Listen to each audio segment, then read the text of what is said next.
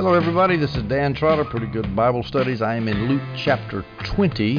I'm going to cover the first 19 verses of Luke 20. We're going to cover the first part of Tuesday of Passion Week when the Jewish leaders questioned Jesus' authority. And then Jesus gives them three parables in return, all of which have the common theme of God's going to take your kingdom away from you, Jewish leaders, my friends. Only one of those parables is in Luke 20. The parable of the vineyard. There are parallel passages in Mark and in Matthew. Matthew has two other parables, the parable of the two sons and the parable of the wedding banquet, which have the same theme of the kingdom being taken away from the Jewish leaders. We won't cover those because I've already done that in Matthew. Now, I've already covered these events of Tuesday of Passion Week in Mark, and so I'm going to splice in two audios from Mark. The first audio is where Jesus confronts the religious leaders and they question his authority. And that splice begins now. Hello everybody, this is Dan Trotter, Pretty Good Bible Studies. I'm taking up Mark chapter 11, verses 27 through 33, the end of the chapter. This is the story of Jesus coming into Jerusalem on Passion Week, on Tuesday of Passion Week. He's already examined the cursed fig tree on the way in from the Mount of Olives. He gets in, and the Pharisees, the Sadducees, the scribes, the ruling elders of the people in the Sanhedrin, they all challenge Jesus and say, who are you to be doing all these things? So Tuesday is debate day on Passion Week, as Jesus debates the Pharisees and he whips them. He makes them look like fools. I love Tuesday of Passion Week. And then Tuesday evening, when he goes back to the Mount of Olives, he's going to give the disciples the Olivet Discourse. So that's the context. We have two parallel passages, Matthew 21, verses 21 through 27, and we have Luke chapter 21 through 8. I'm going to go through Luke real quick, pick up a few little details, and then there's nothing more to add from Luke. So it says that, well, let me read the passage first in Mark 11, then I'll go to Luke. Mark 11, 27 through 33. They came again to Jerusalem, that's Jesus and his disciples, as he was walking in the temple complex, and this is in the court of the Gentiles, on the eastern side there, on that colonnade there, the portico. The chief priests, the scribes, and the elders came and asked him, by what authority are you doing these things? Who gave you authority to do these things? Jesus said to them, I will ask you one question, then answer me, and I will tell you by what authority I am doing these things. Was John's baptism from heaven or from men? Answer me. They began to argue among themselves. If we say from heaven, he will say, then why didn't you believe him? But if we say from men, they were afraid of the crowd because everyone thought that John was a genuine prophet. So they answered Jesus, we don't know. And Jesus said to them, neither will I tell you by what authority I do these things. Now we're going to get into Jesus's what the trap was that the Pharisees and the religious authorities were trying to set for Jesus.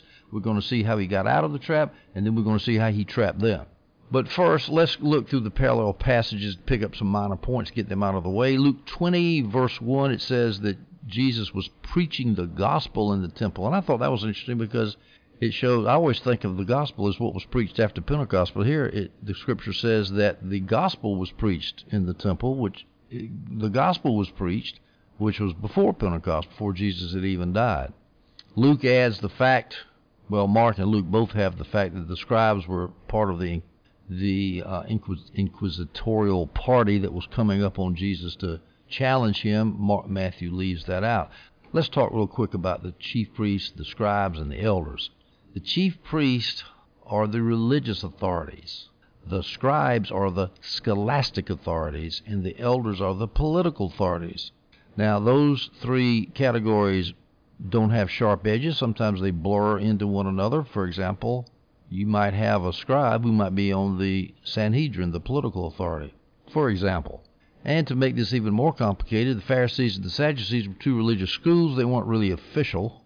They were just schools of thought, and some Pharisees could be scribes and some might not be scribes. A Pharisee could be on the Sanhedrin, in the political council.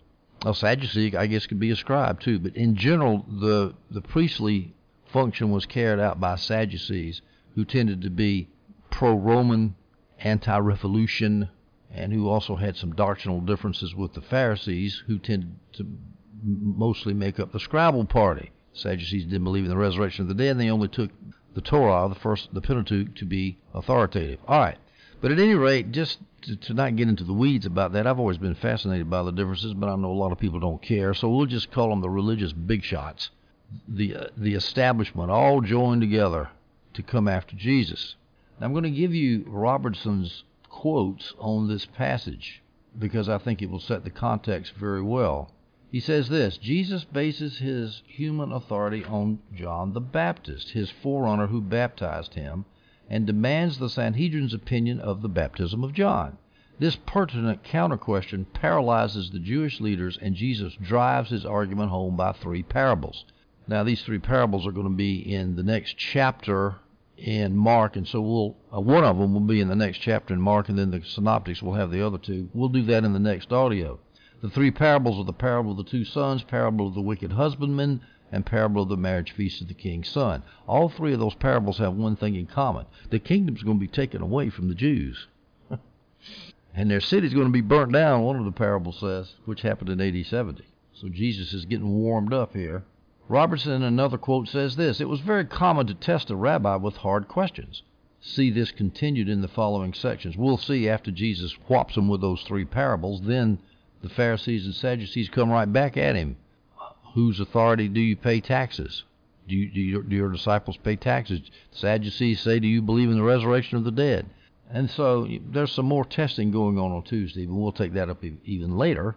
In like manner, Robertson continues, the 4th gospel gave us much animated dialogue between Jesus and the Jews at Jerusalem in chapters 5, 7, and 10. We'll take that up when we get to the Gospel of John. The Sanhedrin were within their rights, the ruling council, the Sanhedrin, were within their rights in challenging the ecclesiastical and scholastic scribal standing of Jesus. He did not dodge in his answer. No, he did not. Robertson, in another quote, says this: "On this last day of Christ's public ministry," this is Tuesday, "Jesus cleansed the temple on Monday. Well, he made the triumphal entry on Palm Sunday. The next day on Monday, he cleansed the temple. On Tuesday, he comes in here and debates all day with the Pharisees. Wednesday, he takes a day off. And Tuesday night, I left that out, he gave the Olivet Discourse to his disciples back on Mount of Olives. Then Wednesday, he takes the day off. Thursday, he comes in and celebrates the Passover that night. And then he's arrested early Friday morning and killed Friday afternoon." So the reason that Robertson says this is the last day of Christ's public ministry is because Tuesday night it was with the disciples with the Olivet Discourse, and then Thursday he came in secretly to take the Passover because they were out to kill him. He had to be secret then. So this is it. This is the last day that Jesus publicly taught the people. All right, so the first attempt of the Sadducees to break the power of Jesus fails miserably, Robertson continues, but it is followed by a series of other efforts to entrap Jesus and so turn the crowd against him. The 3 parables, which we're going to take up next audio, the 3 parables leave the rulers exposed by Jesus, and they keenly feel the denunciation of the reply of Jesus. So Tuesday of Passion Week, folks, this is a great time here as we see our Lord taking authority over religious bull hockey. All right, so now let's go through Mark 11:27 through 33 and point out a few things and examine the passage more closely. All right, I'm going to read from Matthew 21:23 through 27 because there is almost absolutely no difference between Mark, not any that I can tell, and I have most of my notes in Matthew here, so we'll go through Matthew here. When he entered the temple complex, the chief priests and the elders of the people came to him as he was teaching and said, "By what authority are you doing these things?" So the whole question here is authority. Authority. Who has authority? They ask him, "By what authority do you do these things?" What things were they referring to? Well, the day before, on Monday, Jesus had driven out the buyers and the sellers of the sacrificial animals from the temple area and overturned the tables of the money chambers. And during his ministry, he had restored sight to the blind, he had caused the lame to walk, and he had preached the kingdom of God, typical messianic type things. And the blind fools that were in charge of Jerusalem, they're looking for whose authority did he do these things? Why couldn't they figure out, he healed the blind. He made the deaf and dumb see. He made the lame walk, and you worried about whose authority was it? Now note that they had also asked the same thing of John the Baptist, and Jesus is going to use John the Baptist as a lever in order to pry himself out of his difficulty from the rabbi's charge. Here's what the rabbis had asked John the Baptist. Let's read from John chapter 1, verses 19 through 25. This is John's testimony when the Jews from Jerusalem sent priests and Levites to ask him, "Who are you?" See, the religious authorities come in and ask who's this scribe. That was their job. They were supposed to do that, actually. What they weren't supposed to do is to ignore the evidence that's right in front of their eyes. Verse 20, he, John the Baptist, did not refuse to answer, but he declared, "I am not the Messiah." "What then?" they asked him. "Are you Elijah?" "I am not," he said. "Are you the prophet?" That's Deuteronomy 18:15, the prophet predicted by Moses. "Are you the prophet?" "No," he answered. "Who are you then?" they asked. We need to give an answer to those who sent us. So this is the typical interrogation that goes when you try to be a prophet or a rabbi, especially if you try to be the Messiah. You're going to get interrogated by the rabbis, but that was their job. We'll skip down to verse 24 in John 1. Now they had been sent from the Pharisees. So they asked him, "Why then do you baptize if you aren't the Messiah or Elijah or the prophet?" So you see, question after question after question after question. So let's summarize the possible motives of the Jewish leaders. I'm going to use an alliteration here. They were worried about their power, their profits, and their place. Power, profits, and place. They were worried about their authority, as I just said. They asked, by what authority do you do these things? Well, what if the people start giving authority to Jesus instead of them? Then they will no longer be the official interpreters of the law. They will not be the ones who will be running the temple. How about their profits? Well, he ran the money changers out of the temple, and the Sadducees were making some good shekels off of that trade, and he just destroyed it. But even worse than all of that is they're going to lose their place, because if Jesus ends up being a Messiah, he's going to start a political upheaval that's going to bring the Romans in, and they're going to take the authority away from the Sanhedrin. The Sanhedrin had the right to try all religious cases. They even had civil authority over all legal cases except for capital punishment. And even with capital punishment, there was one exception for that. I forgot what it was. But basically, they had a lot of authority from the Romans, and they were scared they were going to lose it. Power, profits, and place. I would submit to you that when you see a church struggle, that's what it's usually over. Who's in charge here? Instead of listening to the Bible, the scriptures, which shows that there was never one man in charge of a church. Never. I just heard of a story where a pastor just got himself a good book deal from InterVarsity Press, no less. And so he has to leave. His elders have to run his church. He comes back. He doesn't like the way they do things, so he fires them all, gets new leadership. Then one of the new elders talks to another elder about a problem in the church, not concerning the pastor, apparently. And so the pastor, in front of all the other elders, confronts this elder and says, "You talked about a problem of the church to another elder without consulting me." Power, power, power, power. Pastor popes. The evangelical church is rife with this kind of nonsense. That's why I refuse to join a denomination. I'm just sick of it. I'm sick of all the power plays. Well, that's what the Sadducees were up to. The Sanhedrin was up to, was power. They wanted to keep their power. And money, I don't need to even say anything about money in the evangelical church. I can't make an analogy with the Pharisees concerned about the Roman Empire. I can't do that with American church today, but I've said enough about that. Let's point out now that the Pharisees were not, the Pharisees and the Sanhedrin, the elders, the rulers of the people, the Sadducees, all these people, the religious big shots, they were not concerned with the truth. All they were concerned about was themselves, their power, their place, their profits. That's all they cared about.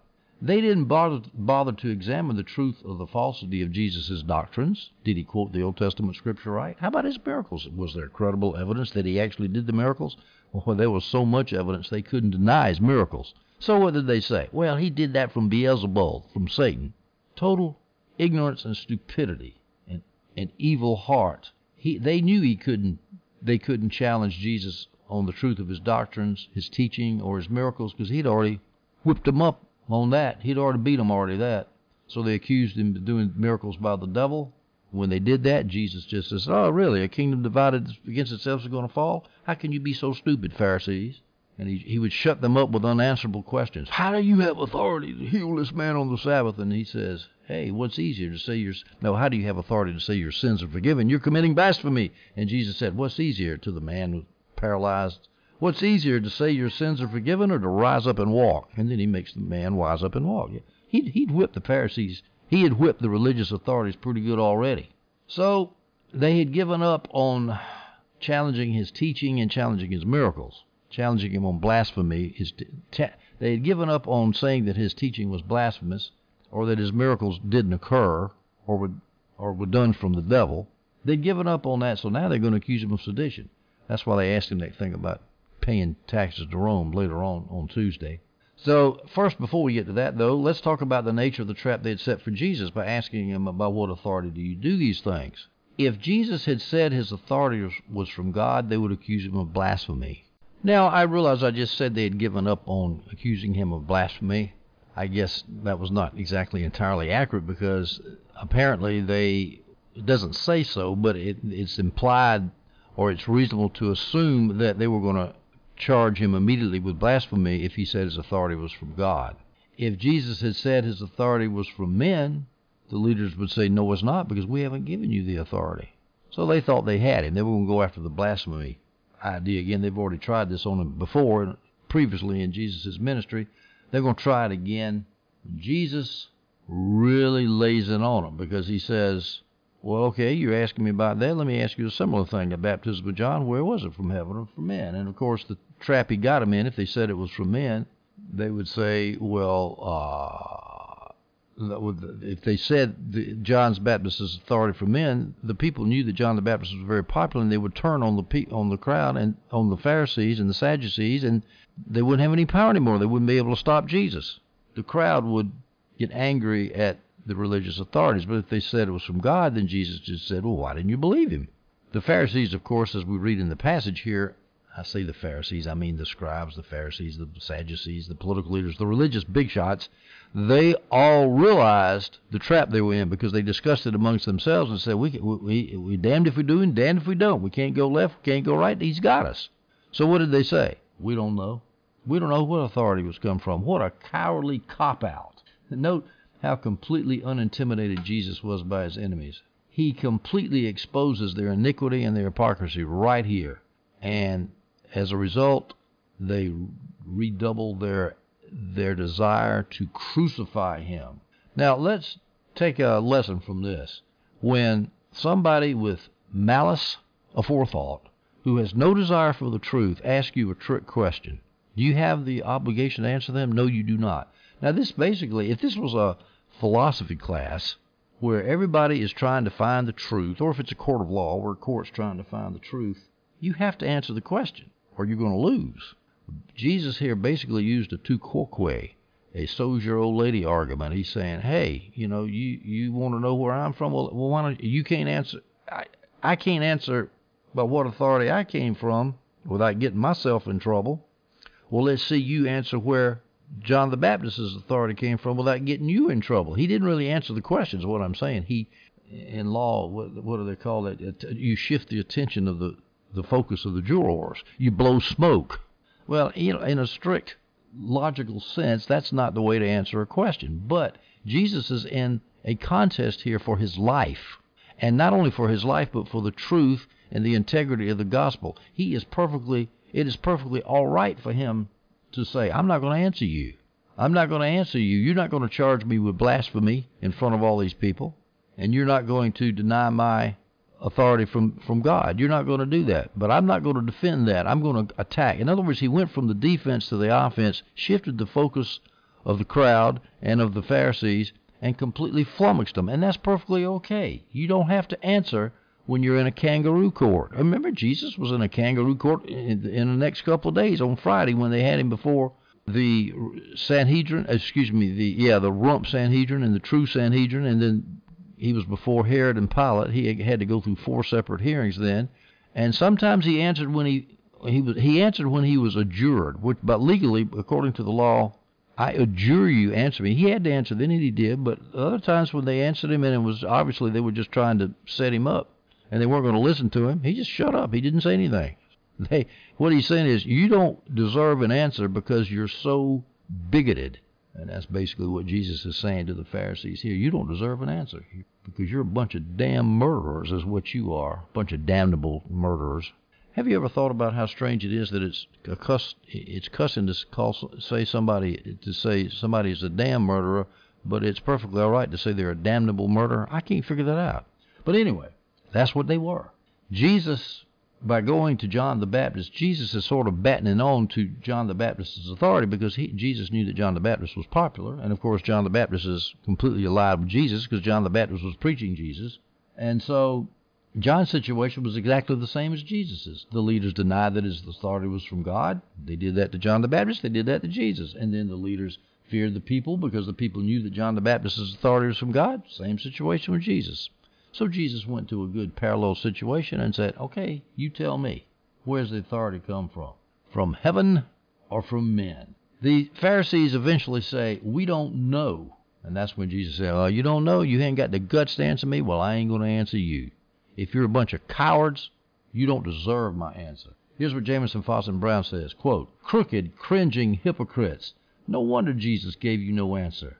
But what dignity and composure does our Lord display as he turns their question upon themselves? Now, actually, they were lying because they did know, or they thought they knew anyway. They thought they knew where Jesus' authority came from, or John the Baptist's authority came from. They thought it came from man, but they didn't have the guts to say it. That's what they thought. They thought that John the Baptist was not a true prophet, but they could not say it in front of the crowd because they were cowards. If they'd have been truthful, they'd say, well, we know, but we're not going to tell you, Jesus. That would have been a way to hide it from the crowd and at least be honest about it, but been a little bit cowardly, but at least have been honest. But when they say, I don't know, that's total dishonest. They thought they knew. Jesus here is operating according to that great principle which he himself earlier taught, Matthew 7:6. Don't give what is holy to dogs, or toss your pearls before pigs, or they will trample them with their feet, turn and tear you to pieces. All right, that's it for the end of Matthew 11, verses 27 through 33. Jesus is challenged by the Pharisees and defends himself as a preface to giving three very anti-religious leadership parables he's going to give on this occasion. All right, I'm returning now from my splice that covered Mark chapter 11, verses 27 through 33, which took up this issue of the religious authorities questioning Jesus' authority as a rabbi. And now we're going to discuss the parable of the vineyard. I'm going to splice in my discussion of that parable from which I did on Mark 12, verses 1 through 12, and that splice begins now. Hello, everybody. This is Dan Trotter, Pretty Good Bible Studies. I'm in Mark chapter 12. I'm going to do the first 12 verses in that chapter. We are at Tuesday of Passion Week. Jesus has just come in from Bethany. He examined the cursed fig tree on the way in. It was withered. He got into the city. The Pharisees and Sadducees and religious authorities immediately asked him where his authority was, testing him. Jesus went on the defense. He came up with a great defense. He says, well, tell me what authority John the Baptist came preaching, from men or from God? And they said, well, if we say from God, Jesus will say, well, why didn't you believe him? If we say from men, they feared the people because the people thought John the Baptist was a prophet and they scared they would lose their power and Jesus would win. So Jesus, after having played defense, now goes on the offense and starts giving them three parables, all three of which are clearly aimed at the religious leaders of Israel. And even though they were obtuse at first enough not to see it, Jesus explained it openly and clearly. You're going down, boys. You've had it. And so one of the parables that he brings home this awful truth with is the parable of the absentee landowner in the vineyard, the wicked husbandman, as the King James has it. And the other two parables are not in Mark, so we won't cover them. So let's look at Mark 12, 1 through 12. We'll also look at Matthew 21, 33 through 46, the parallel passage, and Luke 29 through 18. I'm going to read the whole parable from Mark first. Then he began to speak them in parables. A man planted a vineyard, put a fence around it, dug out a pit for a winepress, and built a watchtower. Then he leased it to tenant farmers and went away. At harvest time, he sent a slave to the farmers to collect some of the fruit of the vineyard from the farmers. But they took him, beat him, and sent him away empty-handed. Again he sent another slave to them, and they hit him on the head and treated him shamefully. Then he sent another, and they killed that one. He also sent many others. They beat some, and they killed some. He still had one to send, a beloved son. Finally he sent him to them, saying, they will respect my son. But those tenant farmers said among themselves, this is the heir. Come, let's kill him, and the inheritance will be ours. So they seized him, killed him, and threw him out of the vineyard. Therefore, what will the owner of the vineyard do? He will come and destroy the farmers and give the vineyard to others. Haven't you read this scripture? The stone that the builders rejected has become the cornerstone. This came from the Lord and is wonderful in your eyes. Because they knew he had said this parable against them, they were looking for a way to arrest him. But they were afraid of the crowd, so they left him and went away. All right, just at the very beginning, to state the obvious, the vineyard was Israel. The tenant farmers were the current Jewish religious establishment, the political leaders, the Sanhedrin, the teaching leaders, the scholastic leaders, the Pharisees, and the Sadducees. The owner of the vineyard is God. The absentee owner is God. And the son that the landowner sent to the vineyard to collect the fruit was Jesus. Now, this is very clear, so we'll just say this from the beginning. Now, in Mark, as we need to take care of some minor details here, it says that the tenant farmers sent another slave to the landowner sent another slave to the tenant farmers, and they, the tenant farmers, hit him on the head. There's a question on how to translate that. I found 5 translations that translate they cast stones. They assaulted the slave with stones. And by the way, the slaves stand for the Old Testament prophets who had come bringing prophetic wisdom to the Israelites, and the Israelites killed them. So there's a translation problem there. It doesn't really matter, hit him or stoned him. I will say this, though, there is a harmonization problem we need to take care of. In the 3 Gospels, there were 3 servants sent by the absentee landowner to the husbandmen, to the tenant farmers. In all 3 parallel Gospels, Matthew, Mark, and Luke, the first of these servants sent to the tenant farmers was beaten, so no harmonization problem there. But the second servant who was sent, in Mark, that second servant was wounded in the head. In Matthew, that second servant was killed. In Mark, the second servant was wounded in the head, and in Luke, the second servant was beaten. Well, how do you reconcile that? Well, it's quite easy. In Luke, the servant was beaten. How was he beaten? He was wounded in the head when he was beaten. That's in Mark. And then in Matthew, he died from his wounds. He was killed. It's not a problem. Now in Matthew, the third servant that was sent to the tenant farmers was stoned. And in Matthew, he was killed. And in Luke, he was wounded. Well, how do you reconcile that? Well, in Mark, he was stoned. That stone caused him to be wounded, as recorded in Luke. And then he died from his wounds, as recorded in Matthew. He was killed. And while we're at it, we ought to mention, too, that Luke does not mention that the absentee landowner sent other servants, but Matthew and Mark both say that other servants were sent to the tenant farmers, and those servants were beaten and killed. No harmonization problem there.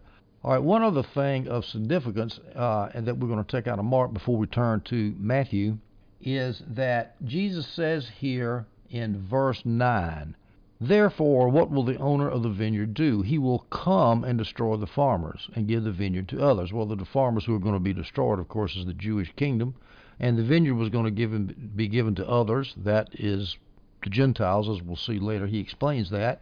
So basically, Jesus is saying, your kingdom's getting ready to be taken away from you. Now, I want to focus on that word come. He will come and destroy the farmers. He will come and destroy the tenant farmers. He will come and destroy the rabbinic Jewish kingdom. Well, when did he do that? AD 70, as Jesus is getting ready to say this very afternoon. This is Tuesday afternoon, he gave the Olivet Discourse. And in the Olivet Discourse, he talked all about his coming. Now, if you take the Olivet Discourse to be, which I think is very clear that it is meant to be, a prediction of his coming to destroy Jerusalem in AD 70, then that fits right in with this parable.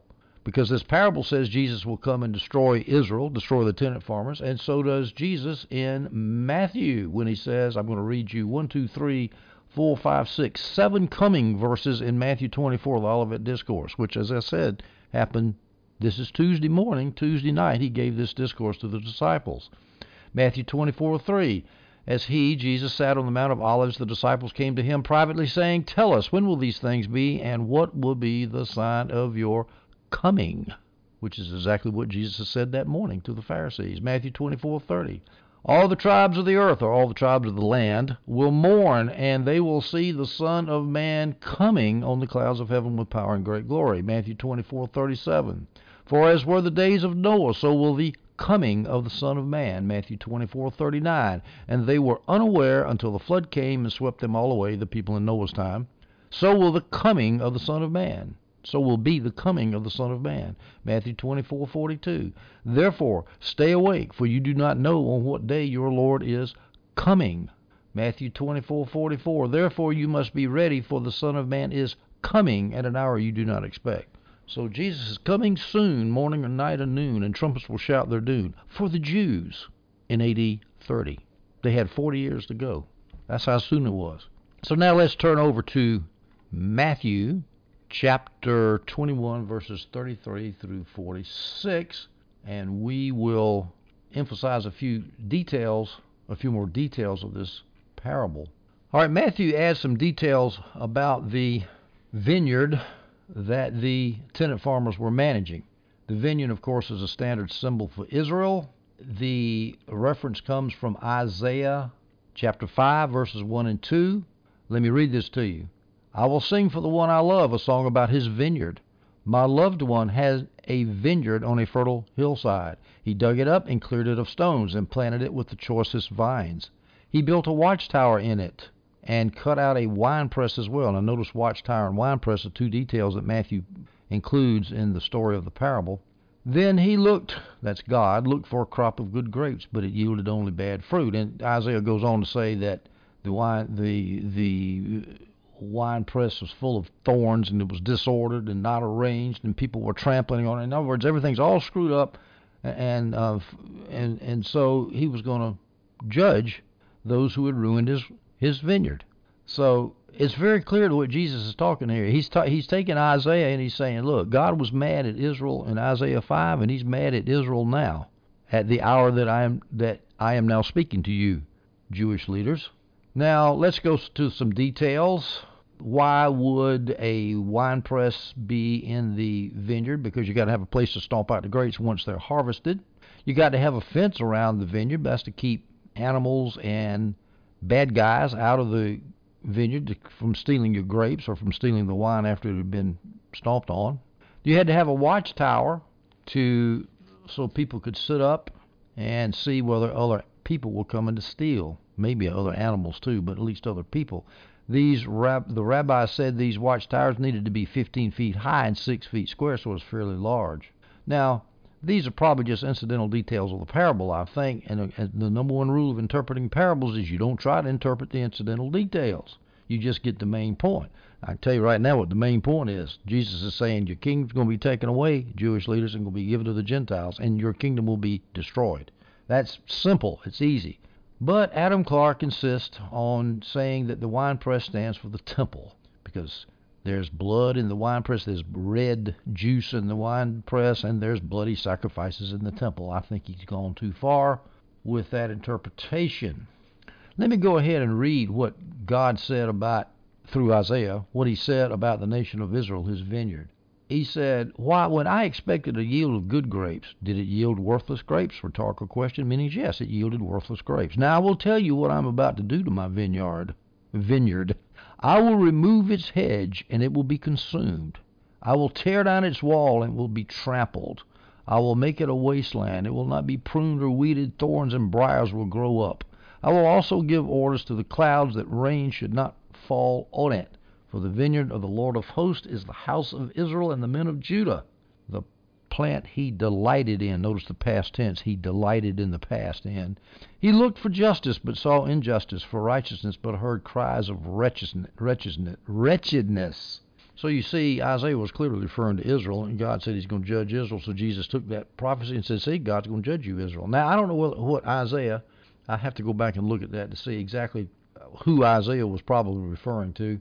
But it's no question that when Jesus quoted Isaiah here in Mark 12 and Matthew 21 and Luke 20, by golly, he's referring to the nation of Israel that is getting ready to kill him in 3 days. By the way, like most parables, this parable was taken from the common life of the people, with details that they were familiar with.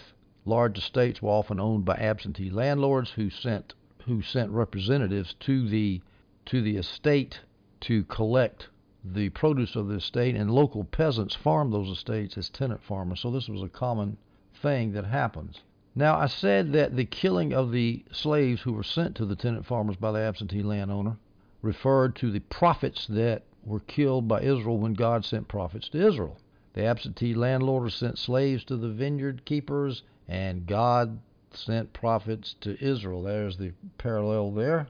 Jesus later on in Matthew 23, again this is the same day, Tuesday, he said, "Jerusalem, Jerusalem, she who kills the prophets and stones those who are sent to her. How often I wanted to gather your children together as a hen gathers her chicks under her wings, yet you were not willing."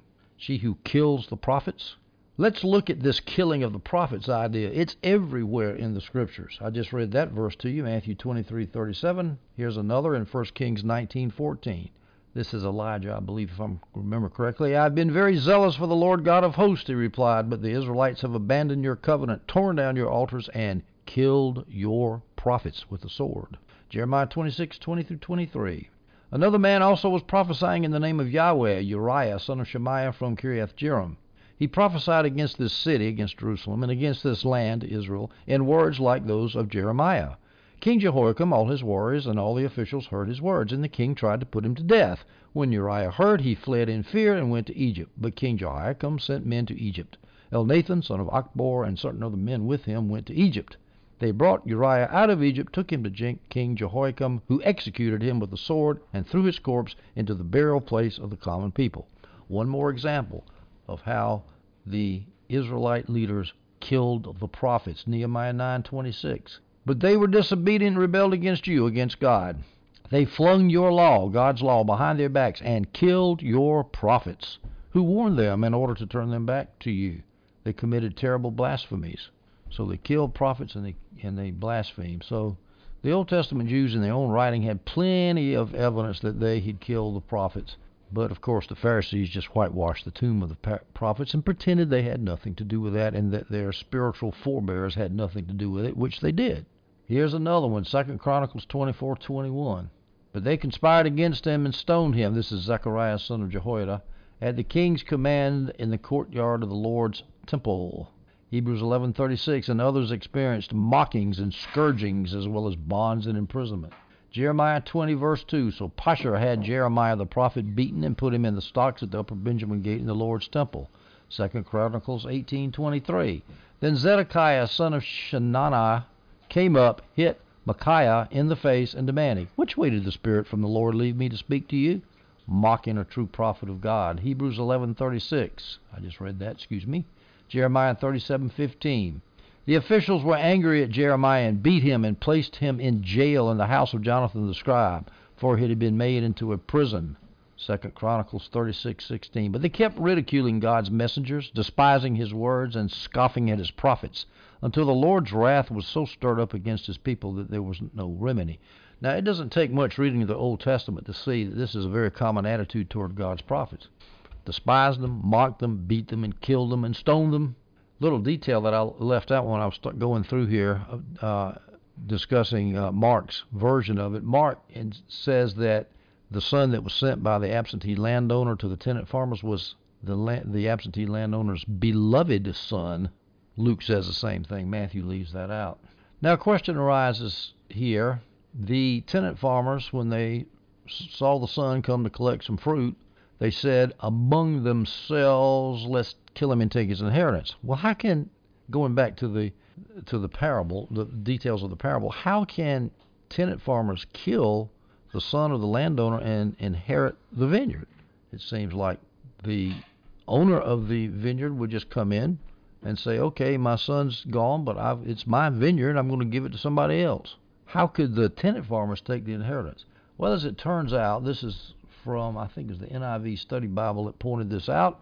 Jewish law says that unclaimed property could be claimed by anyone. So their idea was they kill the son, and then before the landowner can get in to claim his property, because once the son was slain, the property would be unclaimed because the son would not own it. He would not be the heir anymore. The owner would need to come in and claim it, but before he got there to claim it, these tenant farmers would be able to claim it because it would be considered unclaimed property, and so they'd be able to get it. That's a minor detail, but it's interesting from a legal standpoint. Notice how in Matthew, the tenant farmers, when they saw the son, they said among themselves. They conspired privately, not publicly. That's exactly what's going on now. Matthew 27, verse 1, when daybreak came, all the chief priests and the elders of the people plotted against Jesus to put him to death. John 11, 47 through 53, so the chief priests and the Pharisees convened the Sanhedrin and said, "What are we going to do since this man does many signs? If we let him continue in this way, everyone will believe in him. Then the Romans will come and remove our place in our nation." And dropping on down to verse 53 of John 11, so from that day on they plotted to kill him. Now notice Jesus in verse 40 of Matthew 21 says, verse 41, he will completely destroy these terrible men. That's the people, the Jews, answering back to Jesus. Now this is an interesting difference in the three versions of the parable. In Matthew, Jesus asked, when the owner of the vineyard comes, what will he do to those farmers? He will completely destroy those terrible men, they told him. So we have Jesus asking the tenant farmers and the tenant farmers answering. Now this shows that the religious leaders must not have realized this parable was aimed straight at them. Otherwise they wouldn't have bothered to answer Jesus, because when they answered it, they basically put the doom right on their own head. He will completely destroy those terrible men, and he will lease his vineyard to other farmers who will give him his produce at the harvest. Now, Matthew has the Jews answering that way, but Mark and Luke just has Jesus stating that. He doesn't ask the bad guys, the religious leaders. He just says the landowner is going to destroy those people and let it out to other husbandmen in another country, to other farmers. Other tenant farmers are going to take over. Well, let's reconcile that. I'm sure that Jesus asked this first. The Jews answered and said, the landowner's going to let the vineyard out to other tenant farmers. They answered it, and then Jesus confirmed it and said, yes, you said it right. The landowner is going to let it out to other tenant farmers. And then that's the part that Mark and Luke recorded, Jesus' confirmation of what the Jews first said. Now, another little detail here is Matthew is the only one of the three synoptic gospels who mentions that the men who are going to be destroyed, he said, he will miserably destroy those miserable men. King James has it. Holman Christian Study Bible has terrible. I like the King James better. He will miserably destroy those miserable men. And this is spoken by, of course, the miserable men themselves as they're answering Jesus as to the interpretation of the parable. They said it themselves. Another detail in Luke here, when they heard that the vineyard was going to be taken out and let out to other farmers in Luke, they said this, but when they heard this, they said, no, never. Well, sorry, it happened. 40 years, one generation later, the vineyard was taken out of Israel's hands. And notice in verse 41, and this is in Matthew, verse 41, Jesus said, or the religious leaders answering Jesus said, he will completely destroy those terrible men. And that's exactly what happened. Completely destroy. Literally fulfilled 40 years later. There wasn't a stone left on that temple, one on top of the other, when the Romans completely destroyed Jerusalem. Now let's go to Jesus' quotation of Psalm 118 about the chief cornerstone. That's mentioned in all three of these Gospels, Mark, Matthew, and Luke. Jesus said to them, have you never read in the Scriptures, the stone that the builders rejected has become the cornerstone? This came from the Lord and is wonderful in your eyes. Now, Jesus is getting to be very explicit. Again, they didn't understand that parable. They wouldn't have answered Jesus' question that way. And so Jesus is just going to flat out put it to them, hit them between the eyes with it. The stone that the builders rejected. Jesus is the stone. The builders, that's the Jewish religious leaders, they rejected that stone. After they reject him, he's going to become the cornerstone. He's going to hold the whole temple together, the whole building together, the whole kingdom of God together. The Jewish kingdom will be gone, and the church will be in its place, and Jesus is the cornerstone of the church. This came from the Lord and is wonderful in our eyes. This, again, is easy to interpret. Cornerstone, by the way, is ambiguous. The Greek word can either mean capstone or cornerstone. You see, translations differ on how to translate that. It doesn't matter. A building needs both. It needs a cornerstone to stand up. It needs a capstone to stand up. Now, How many times is this idea in the Old Testament? It's kind of surprising. Let me read you. I've got 1, 2, 3, 4, 5, 6, 7, 8, 9 times it's mentioned in the Old Testament. The principal reference comes from Psalm 118, verses 22 through 23. The stone that the builders rejected has become the cornerstone. This came from the Lord. It is wonderful in our eyes. Jesus quoted that straight. Now, originally, Adam Clark says that psalm seems to be originally spoken of David. He was rejected, then he became the chief cornerstone of Israel. He was rejected by the Jewish leaders, of course, because, well, he was the youngest of his father's sons, and it took him a while before he took over the kingdom of Israel. He had a lot of political opposition. But at any rate, the psalm reference might be a little bit unclear, but the final reference in the New Testament, it's clear who Jesus is talking about. He's talking about himself. Isaiah 28:16, therefore the Lord said, look, I have laid a stone in Zion, a tested stone, a precious cornerstone, a sure foundation. The one who believes will be unshakable. The one who believes in that stone. That's pretty obvious. Jesus was tested and tried by the devil, overcame it, and he was precious, of course, and he was a sure foundation. Acts 4:11, this is, I think this is this Peter speaking? I can't remember where this is in Acts 4:11. This Jesus is the stone rejected by you builders, which has become the cornerstone. 1 Peter 2:4 through 6, coming to him a living stone, rejected by men, but chosen and valuable to God, precious to God. He's a precious cornerstone. He's rejected by men, chosen by God. That theme is everywhere. You yourselves as living stones are being built into a spiritual house. Verse 6 and 1 Peter 2, for it is contained in Scripture, look, I lay a stone in Zion, a choice and honored cornerstone, and the one who believes in him will never be put to shame. So you see how this Psalm 118 is quoted everywhere in the Bible. Isaiah 8:14, he will be a sanctuary, but for the two houses of Israel he will be a stone to stumble over and a rock to trip over, and a trap and a snare to the inhabitants of Jerusalem. Daniel 2, verse 34 through 35. As you were watching, a stone broke off without a hand touching it, struck the statue on its feet of iron, and fired clay and crushed them. This is the fifth monarchy stone in the famous vision of Daniel. The stone smashes the feet of iron and clay. That's the Roman Empire. As the Roman Empire dies, the pagan Roman Empire dies, and the kingdom of God takes its place, as it says in Daniel 2, verse 35 at the end. But the stone that struck the statue became a great mountain and filled the whole earth. That's the kingdom of God. So the stone stands for Jesus, or stands for his kingdom. Daniel 2:44, in the days of those kings, the God of heaven will set up a kingdom that will never be destroyed, and this kingdom will not be left to another people. It will crush all these kingdoms and bring them to an end, but will itself endure forever. So there the stone represents the kingdom of God, which is not quite the same thing as Jesus, but Jesus is the founder of the kingdom of God, so it's close enough.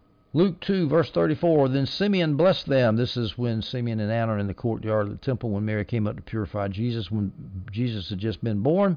Then Simeon blessed them, purify herself, I should say, when Jesus had just been born. Then Simeon blessed them and told his mother Mary, indeed, this child is destined to cause the fall and rise of many in Israel, and to be a sign that will be opposed. In other words, he's a rejected cornerstone.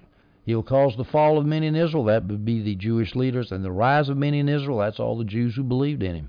Zechariah 12:3, on that day I will make Jerusalem a heavy stone for all the peoples. All who try to lift it will injure themselves severely when all the nations of the earth gather against her. So we have a stone, it's solid, it's strong, it's tested, it's sure, it's a capstone, it's a cornerstone, and then it's rejected by the people who were in charge of the building, that's the Jews, and then it's a stone that becomes a stone of stumbling and a rock of offense because people stumble over it, or either the stone falls on them and crushes them, as we'll see later at the end of our passage here.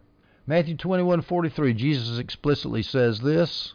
He says, therefore I tell you, the kingdom of God will be taken away from you and given to a nation producing its fruit. The kingdom of God meaning the external kingdom of Israel.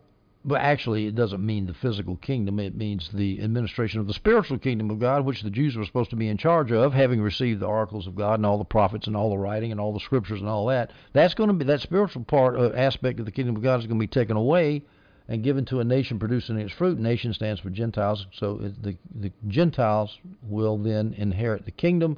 And of course, the majority of the early church was Gentiles. We haven't got to the point now, Romans 11, when the Jews are grafted back in. That'll be great whenever that happens. I know that's controversial because people don't know exactly when the Jews are coming back in, but they are coming back in. But These particular Jews, the ones that killed Jesus and killed all the prophets that came to them, their kingdom was taken away from them. Happened in AD 70. Not one stone left on top of each other when the temple was destroyed. Now notice that the nation is going to produce the fruit of the kingdom of God. So the Gentile church is going to produce spiritual fruit: love, joy, peace, righteousness, endurance, and the spread of the kingdom. He finishes up in verse 44. He says, he finishes up this talk about the stone. He says, whoever falls on the stone will be broken to pieces, but on whoever it falls, it will grind him to powder. And of course, Jesus is talking about the Jewish leaders. He says, you got a choice. You can either stumble over me and fall and burst out yourself on the rock, or you can be lying on the ground just like a criminal is executed, because the Jews executed by stoning. They would drop heavy stones over a cliff on a criminal who was at the bottom of the cliff. And he says, the stone falls on you, you'll be ground to powder. There's not going to be anything left of you. I mean, it's not like Jesus didn't warn these guys. They had no excuse. They were warned over and over and over again, not to mention all the miracles they saw and the total hard-hearted rejection of Jesus. There's no excuse for what they did. They deserve everything they got. Now, who was Jesus quoting here? Whoever falls on the stone will be broken to pieces. It sounds like Isaiah 8:14 through 15, which says this: he will be a sanctuary, but for the two houses of Israel, he will be a stone to stumble over and a rock to trip over, and a trap and a snare to the inhabitants of Jerusalem. Many will stumble over these. They will fall and be broken. They will be snared and captured. That's the first part of falling on the stone, being broken. The second part doesn't have an Old Testament counterpart. On whoever it falls will grind him to powder, but it's quite clear what Jesus meant. Now let's finish up this first parable here, or this parable in Mark. It is the first parable. And we read in Mark 12:12, they sought to lay hold on him, and they feared the multitude, for they perceived that he spoke the parable against them, and they left him and went away.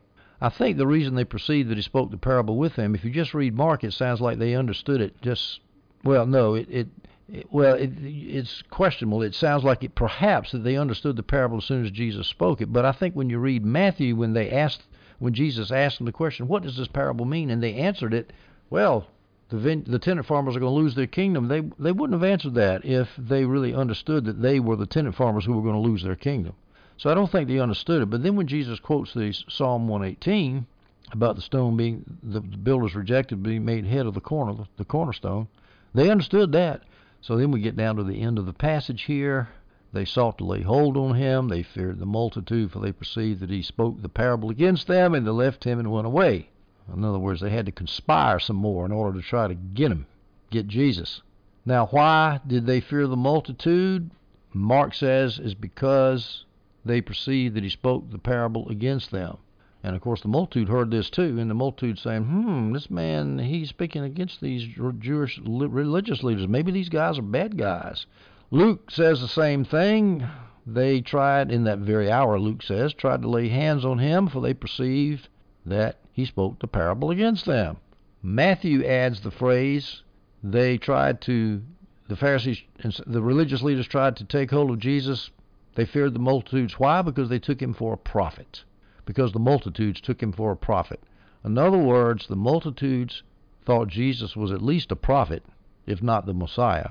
And prophets have a lot of authority to religious people, and it looked like that prophet was speaking judgment, fire, and brimstone on the religious leaders. And the religious leader says, boy, if the people think that, there could be a riot here in Jerusalem, and we could lose our prophet, our place, and our power.